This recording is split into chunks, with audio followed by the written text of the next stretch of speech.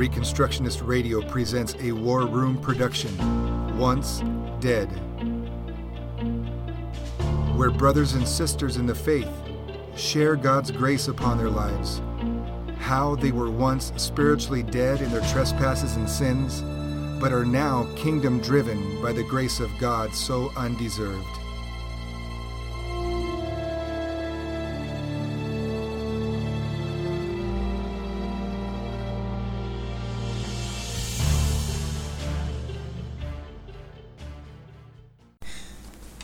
So, hello, my name is Robert Hoyle, but my friends call me RJ, and I'm here with my wife Rachel, and we were once dead. So, we want to tell our testimony and story about what has brought us to the place where we are at today and the things the Lord has done in our lives to take us from the places where we were to the places where we are. And so, for my own part, I was born in 1993. We live here in Southern Virginia, where both my mom and my dad's families have lived for a good long time.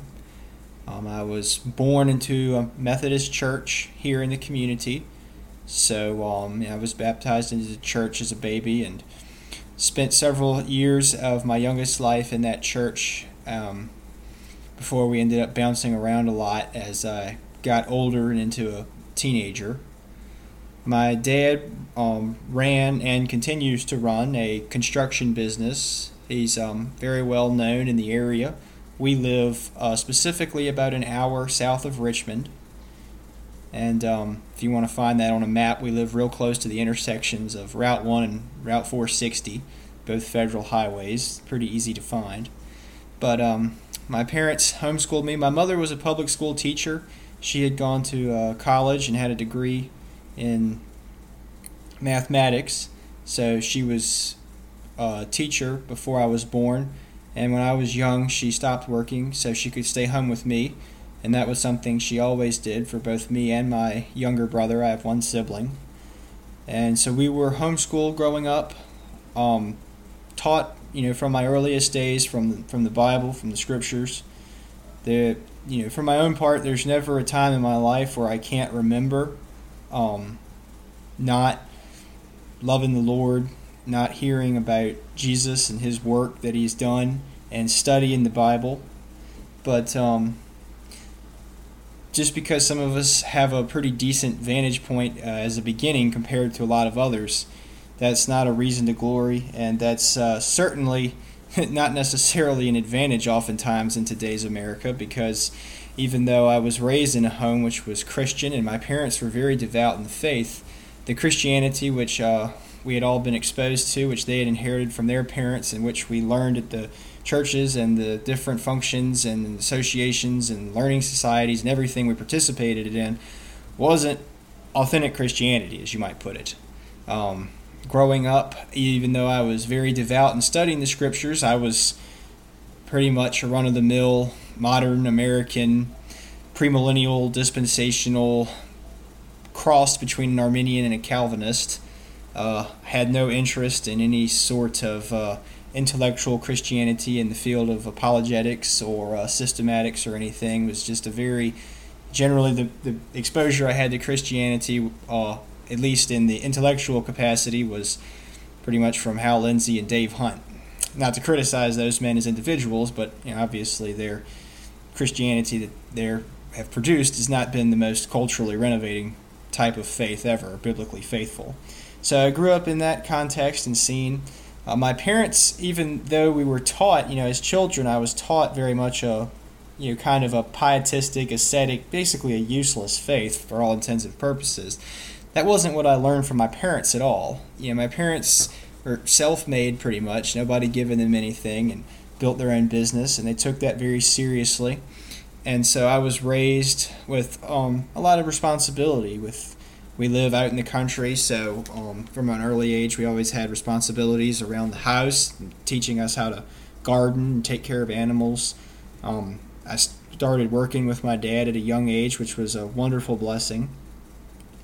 And so the basic messages in life was the necessity of, I'm not going to say just being active for activity's sake, but in being faithful. Idle hands are the devil's workshop. I heard that one a lot. That we're always supposed to be actively engaged in working and making the world around us a better place. That if we see something that's broken, we need to fix it. We need to be able to identify problems and take care of it ourselves. And those were lessons that stuck with me a lot. And as I grew older, they were things I oftentimes found conflicting with my faith. I lived a life that, in its orthopraxy, the goal, the idea was to be working towards building up a legacy. Basically, my parents were working to build a legacy that they could leave to their children, which would be me and my brother, and we were supposed to do the same. That was righteous living. Yet, my Christian faith was telling me that I should be preparing for the end of the world at any time, that I should be ready to get off of this planet, and that the worst thing I could do was build a legacy. So that was oftentimes a point of conflict for me. And so with being homeschooled, my mother quickly filed us for religious exemption once we got old enough to the point where you'd want to branch out into more specialized topics and such. That way there was no standardized testing or government regulation over what types of materials we could do. And that allowed us to begin into the world of beyond homeschooling into alternative education methods and such things.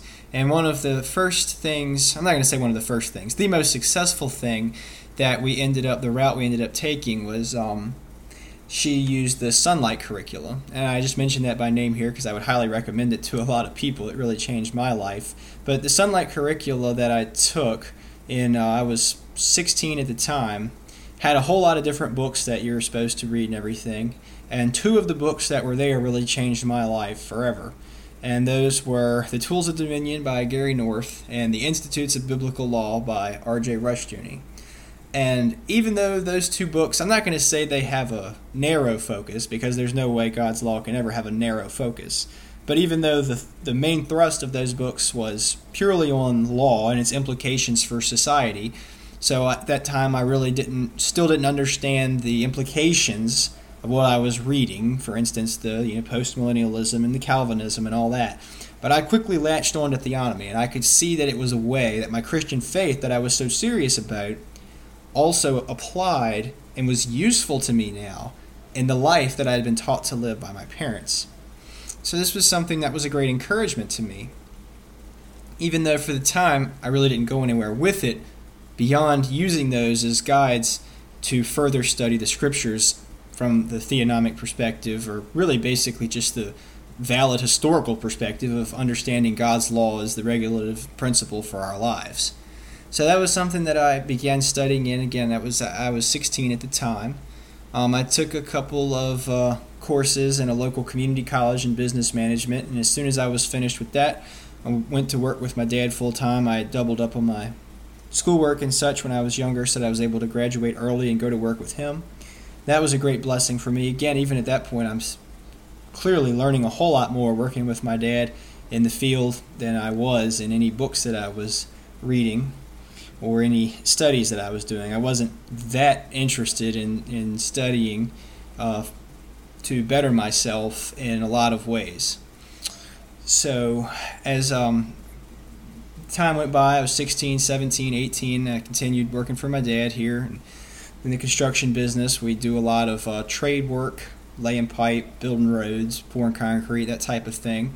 When I got to be 18, then I had known my wife Rachel for 4 or 5 years at the time.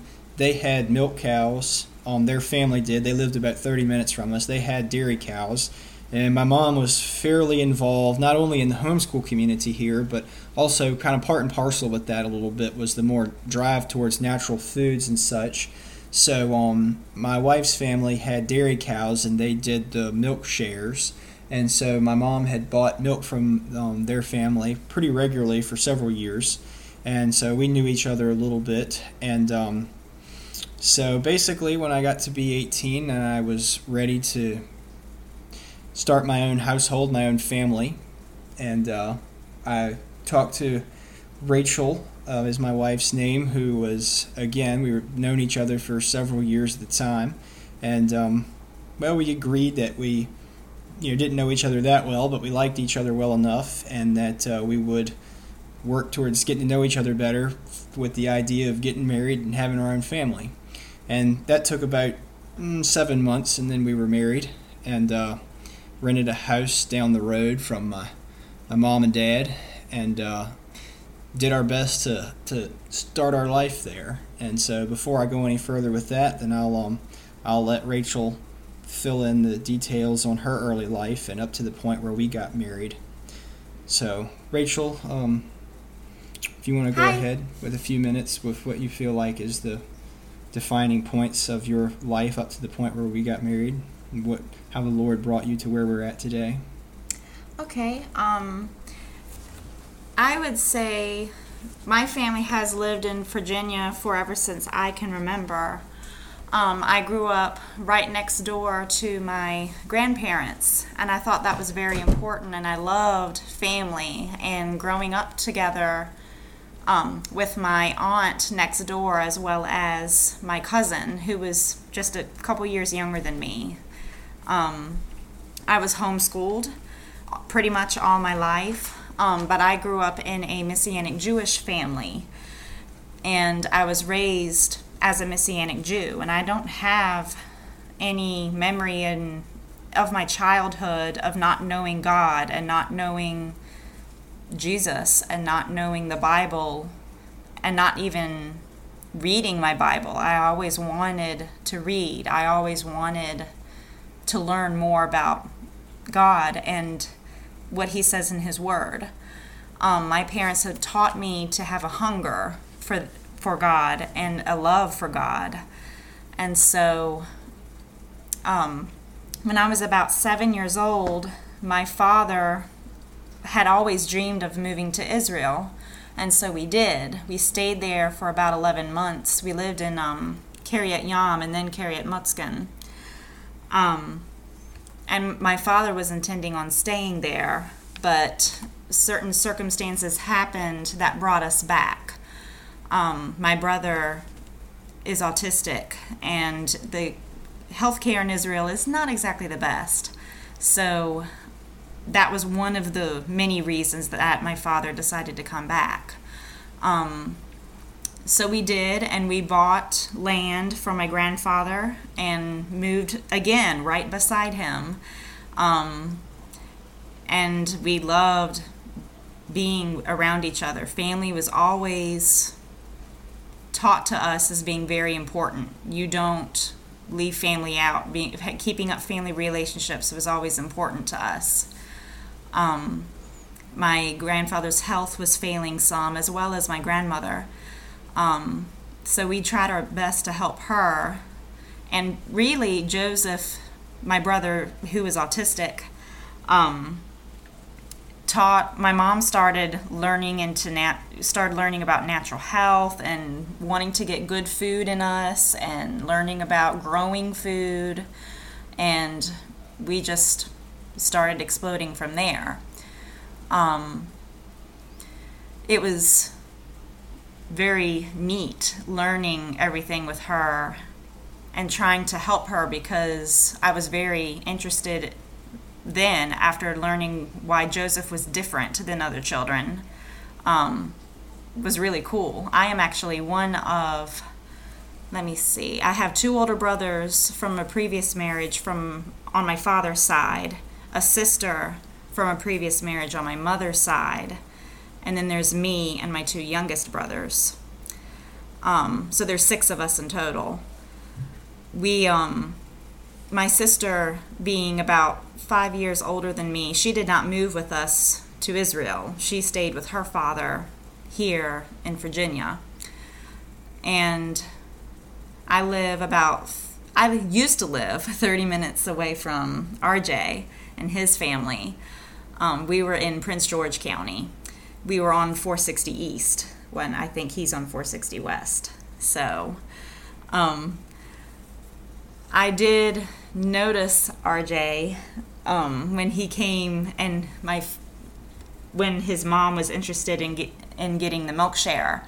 And so we had always encouraged our customers to come on out and look at the cow and just see how we handle everything and go over everything, go over how the milk is picked up, paid for, and everything. And so I noticed him and I thought, okay, well, he looks kind of cool, and not to mention he's handsome, but I was like, I'm older than him, just a little bit older than him. He's not interested in girls, and I think I'm just being silly. This is really silly. I shouldn't be feeling this way. So I didn't think anything of it. I just pushed it away, and every once in a while I thought my thoughts kept returning to RJ and his family. And so I was like, all right, God, what's up? So I thought, okay, well, I'll just pray about it and see what happens. So I prayed and prayed, and God just kept pushing this idea of RJ on me, because it's highly unlike me to think about a man romantically like this. So I was like, man, I really like this guy. I can't do anything about it. And so I prayed probably for about a year, and I decided, all right, God, well, if you don't mean him to have me, that's fine. I'll just continue to pray for him and his family, because I really care about them. And my youngest brother, Eli, he played roller hockey with RJ and his family. Judy, RJ's mother, she has coordinated homeschool hockey, roller hockey in Chester, and does a wonderful job. And her husband, Robert, mostly does goalie work. So it was neat, me going and watching my younger brother and just watching RJ a little bit and how he interacted with everyone around him. I was a little annoyed that he didn't really want to talk to me, or it looked like he didn't want to notice me or anything like that. But he would be polite to me. I'm not saying he was being rude, but I just think it was a little weird that he never wanted to look at me or talk to me. So I was like, all right, that's fine. I'll just keep praying. And I was completely shocked one day when he came to the house, just him and his brother, and he caught me in a moment where we were alone outside. And so he asked me, is it okay if I ask your dad if I can come see you? I was very excited. So, and I didn't tell anybody. That was also extremely hard. And again, I kept praying even more. I was brought up, Messianic Jew. I didn't know how my father was going to take this, and he's a Christian, and, my father has always taught me that the Old Testament was very important. Knowing God's law is very important. And he did not want me paired with anyone who didn't take the Old Testament just as seriously as the New Testament. So I did not know how my father was going to react. So that was one of my main reasons by not saying anything and just focusing on prayer. So I just did. I prayed hard, and I knew that God would bring about whatever he wanted to. I knew that God's will always prevailed. My parents didn't really teach me that so much. I think they did, but just not in a way that I took it, not on a level that I took it. I highly admire my parents for teaching me all that they have, because I knew a whole lot more about the Old Testament and New Testament as well, just because of them. And I loved being homeschooled because I never really felt like I fit in with anyone else. In Israel, I was treated a little, like an odd kid, because I was an American and everyone else was Israeli. So I always felt like I never really fit in anywhere. But I will turn this back over to RJ and see where we will continue on from here. So, catching us up to the point where Rachel and I were married, then it wasn't long after we got married that the Lord had serious intentions of shaking us off of the current path that we were on. Our first pregnancy was a very hard one during our marriage. Me and Rachel had been married for about 9 months when our first successful pregnancy began. And at the time, then Rachel and myself, I wouldn't quite use the term Luddite, but we were quite close to rejecting a lot of technological advancement. I'd probably taken radical Killyism or premillennialism to its fullest extent, and was pretty much waiting for the world to end. And I had a lot of views that led me to think of a lot of advancement, technological advancement, and societal progress as being evil and the dominion of Satan. So when Rachel was pregnant, then we did a lot of research and found ourselves a good midwife, and did things kind of the old-fashioned way. And we thought everything was going well. Rachel's pregnancy ran full term, and we had a home delivery. And when the baby was born, Rebecca was our oldest child, and she was stillborn. And Rachel became very, very ill once the baby was born. And so I had to break down and take her to the hospital. We're very fortunate here in Richmond. We have what I came to recognize would be quite a wonderful and very, very particular hospital here in Richmond, VCU Health Center. And so when it was 3 days before Christmas. It was 3 days before Christmas in 2013 that we went into the hospital. And when I first got there, they told me that Rachel was very, very sick, and that she had an infection stemming from her uterus, that she might not survive, or that if she would, they might have to take her uterus out in order to save her life. So all of this was very frightening to me. At the time, I was 19 years old, and our first child had gone horribly wrong, and I felt partially responsible for the decisions that I had made leading up to all of that, with trying to use a midwife in a naturopathic direction and staying at home. Me and Rachel had been totally in agreement about that, but as the head of the household, I was mature enough to feel extremely responsible and quite heartbroken at the same time.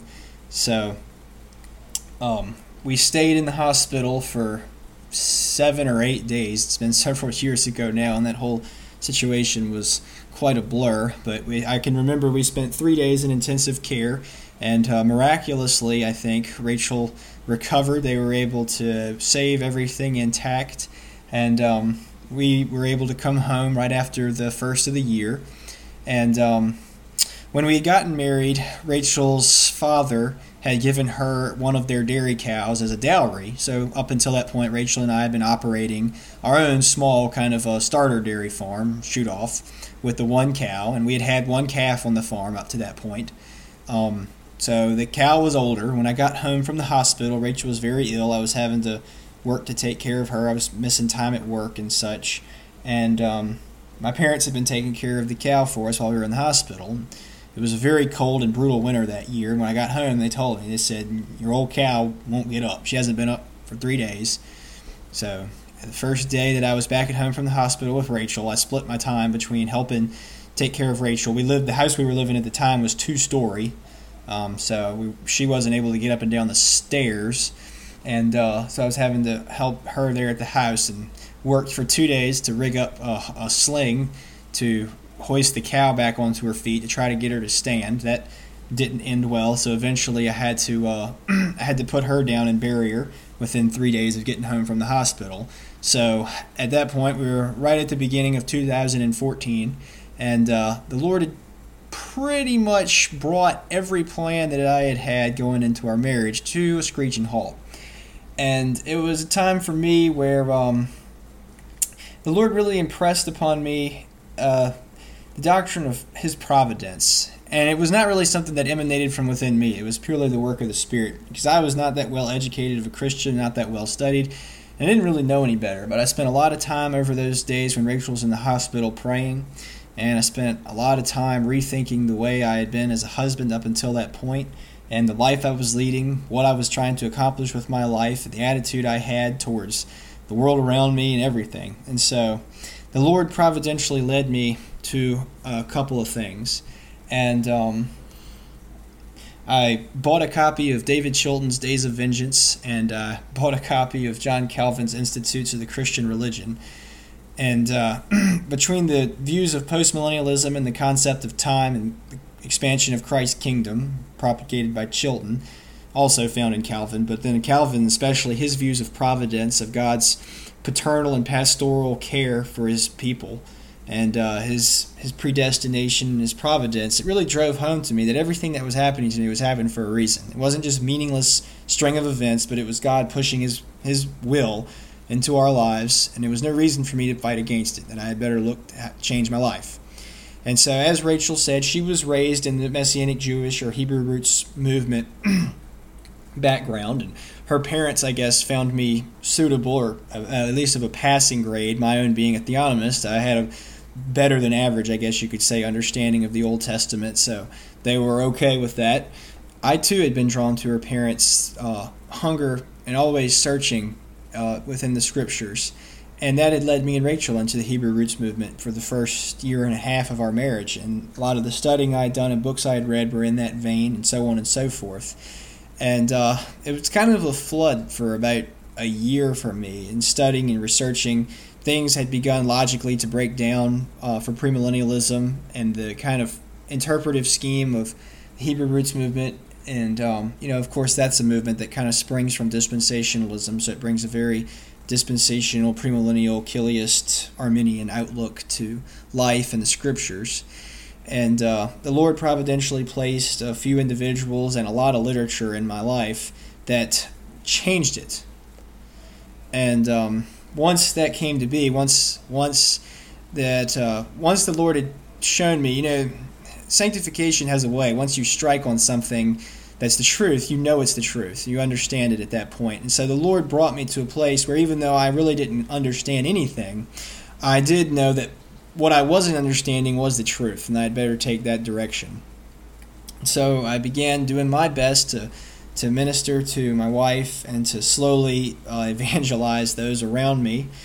We oftentimes, everybody has their own style and tactics, and the Lord places us all in our own different positions and rounds off our rough edges in the ways He sees fit.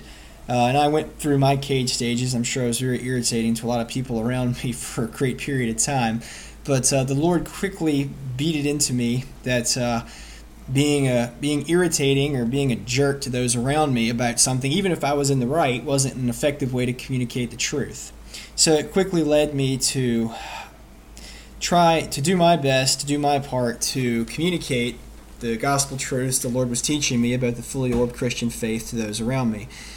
It wasn't too long from that point there that the Lord found me doing the lion's share of the teaching at a home church here in the local area, which was something that I was quite excited about to begin with. And through the time I did that, I was able to effectively communicate, I think, especially postmillennialism to the people that were there. The message of hope and of Christ's kingdom and victory was a message that was well received and to a certain extent understood. And the more I was there, the more I was coming to terms with the fully orbed Christian faith. Again, I don't claim fully consistency or understanding even at this point. But as I was studying and progressing, I began to feel more and more uncomfortable with the type of situation that we had with the home church here. It was kind of just a bunch of families getting together and studying the Scriptures and so on and so forth. And there's certainly nothing wrong with that, but I was coming to see that if we were going to continue meeting together, then there must of needs be a little bit more than that. So I was, at this point, me and Rachel's oldest children are twins. They were born right in that time while I was teaching at this home church, and so I wanted to have them baptized, and so I realized that it wouldn't be legitimate for me to baptize them myself. So I approached the older men in our congregation and asked them if they would be willing to take on the office of elder so that they could legitimately and recognizably baptize my children. And that didn't really go over too well for a couple of reasons, but I didn't really want to push the issue much further, but I began to understand at that point that it would be probably necessary for me to place myself in a situation where, for one, I wasn't really doing the teaching, in a sense, in a ministerial or pastoral sense, over men who were twice my age, is that wasn't really biblical in the sense that I didn't overly feel called to it, and there was just no sense of organization or structure in any way. That we have so many of these little congregations and such things here where there's no accountability one to another and really no affirmation of God's law as the highest standard. You do what's convenient, and then if somebody gets offended, you just walk off. And I could see it being that scene, so I guess ironically, I kind of walked off. But it wasn't without effort and attempt. The Lord fortuitously brought several other men closer to my age into my life, and we were able to found a small congregation that operates within the Association of Reformed and Theonomic Churches, founded by Dr. Raymond some years back. And so that gave us the situation that we liked, as far as being not just doing our own thing, but practicing the biblical model of how to govern ourselves, how to have accountability. And so it was my hope and intention to enroll our home church into that.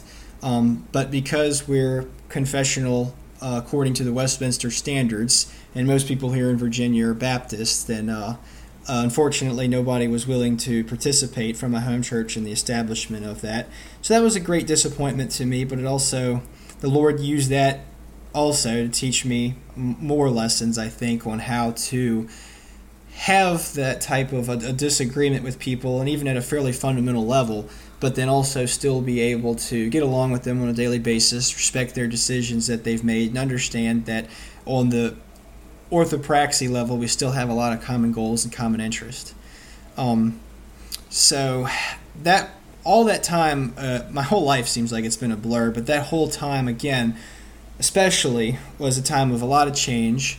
And the Lord used that time, again, while we were there at the home church. And that was when my wife, Rachel, really came alongside with my faith. And so I had been attempting to witness and labor for some time, and with Rachel as to her views. And it had become a bit of a source of contention between her parents and myself. It wasn't something that I really wanted to push the issue on so as to open up any wounds worse than they need to be. So I was probably guilty of not being as clear as I should be. People may or may not be surprised at this, but I'm not an overly good communicator, especially at the personal level. I don't do a very good job of communicating my beliefs, hopes, dreams, expectations, whatever, to the people that are closest to me. I tend to either talk about trivial things or not be talkative at all at the while stewing on something close to my heart, not really letting anybody in on that. So that was too often the case that I had with my wife. But fortunately, even though my own efforts are pathetic usually, the Lord was able to use, he was able to give unto me, I guess, the grace, or really, I guess, give unto Rachel the grace to decipher exactly what it was I was trying to get across. And so the Lord was able to bring her beliefs alongside me, which was a great encouragement. I think at the same time he was establishing the other families that we were eventually able to establish the Richmond Reformed Bible Church with.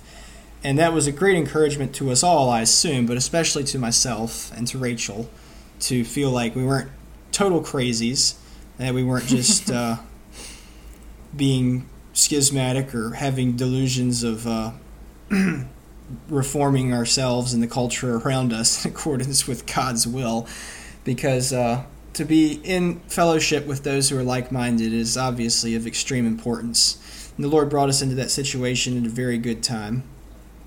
And before I go on and wrap up to where we are today, I'll let Rachel tell her side of the story of that time while we were in the home church and her coming to the Reformed faith from a Hebrew roots movement background. It was a little difficult for me to accept and watch RJ's slow conversion. I asked him probably a lot of questions for about a year, I think, just trying to understand what it is he believed and what it is that made him think the way he does. And my first reactions, of course, were not very gracious and not very nice at all. When he read the first 2 books and was excited and telling me about it, I believe my first comment about Days of Vengeance was, you should burn that book. So, yeah. Anyway, so then he would say, well, why should I burn it? And so I was trying to tell him why. And then he said he would respond, and I would try very hard to think about what he said.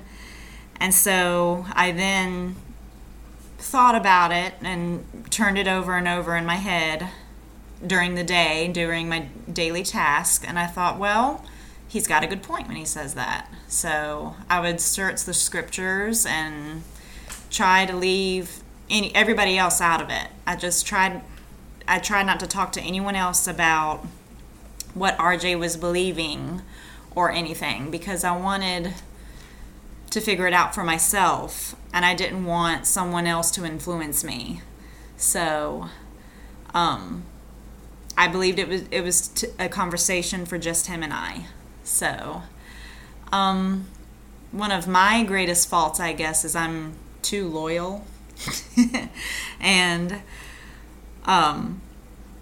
so my dad had made a comment before, a few years back, saying, well, if RJ collected dolls, you would collect dolls too, just because he did. So I thought that was funny. Anyway, I guess I am too loyal.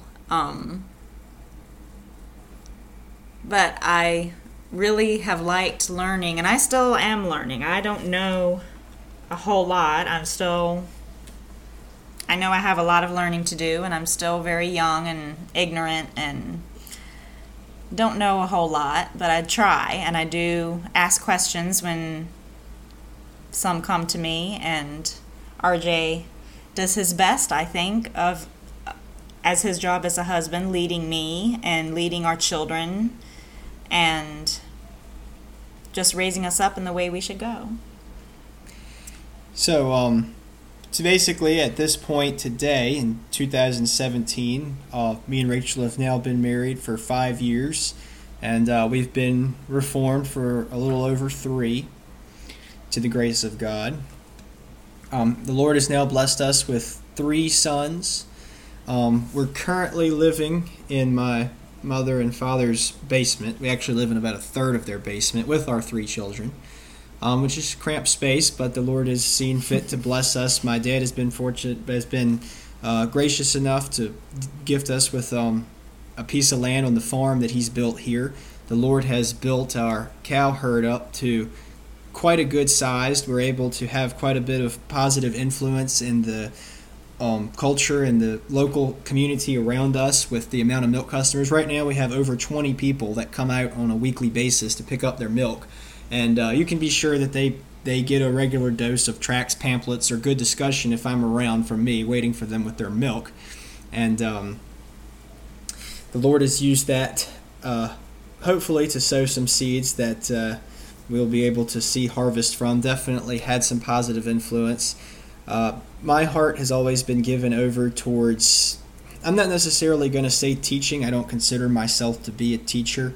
But I like to learn, I like to study, and anybody else out there that knows what it's like to love and have a heart for learning and studying, you have to communicate that to others or you'll explode. So it's more of a watershed in my life, but I really enjoy writing and I enjoy attempting to communicate. As I already said, I'm horrible at it. But I had been tutoring for a time. I spent some time tutoring in theology after I became Reformed, and was able to have some good success stories with that, which is an encouragement. Made many friends that are dear friends, harder working in service of the kingdom than what I am at this time, which is wonderful encouragement to me. The Lord is blessing us with being able to build a house on our farm. My dream and goal is to be able to establish a more productive and lucrative economic model from the farm here, so that it can be as self-sustaining as possible, the Lord has blessed me with a good job with my father's business. I work as an equipment operator and a foreman for him. So we're a small operation. Me and my brother will probably end up running that one day from here. And my dad likes working with us and vice versa. So it's a good situation within the family. And hopefully as I get older, as all of us get older, but I can be working in his business, and he'll be able to stay here more while I work in the field, and he'll be able to have time here to raise my children in a lot of the same ways he raised me. So our family life we take very seriously. I think Joe Morecraft once said that you can always tell a Presbyterian by their family discipline and their family worship, or that those are the two things that characterize a Reformed Presbyterian home. And we try to take that very seriously with our children in disciplining them and teaching them how to worship, both here as a family, in their practical and vocational lives, and in the corporate worship of the church as well. So those are things that we take very seriously. I have a real heart for service in the local community of Petersburg, is my home city. My family's been here in this area for a long time. Petersburg was a very important city for a long, long time. The federal government eventually killed it off with the tobacco buyouts in the 1970s and 80s and such. But today it's kind of a depressed area. It's the most depressed city and one of the more depressed areas in the country. And I hope later in life to be able to maybe move into the city, or certainly establish some workings there to be able to teach a lot of the adolescents that are there the message and the practical applications of God's law, to give them a sense of meaning, purpose, and accomplishment in their lives. On the short term, just working towards communicating the true Christian faith towards homeschoolers and those pursuing alternative education. Big proponent of seeing some type of a working model be set up that can challenge public schools for educating children, educating anybody who's willing to be educated, but obviously parents are looking to educate their children. So that's something with working towards building curricula and educational platforms that can be used by myself in my own studies and other people who would like to be able to help parents homeschool their children, so that way it's effective to be able to do it yourself with the education, but also to get a good education from people who specialize in the fields of study that you want to pursue. But in conclusion, I think Rachel and I can both say that we have a lot to learn, and we're very gracious and thankful to the Lord that He has providentially brought us through thus far. We're very thankful for our friends, for the positive influences that we have in our lives around us. I myself am very thankful that the Lord has used my own punitive efforts to bring my wife alongside me in our faith, and to add so many good friends unto us, and to be in a good situation here moving forward.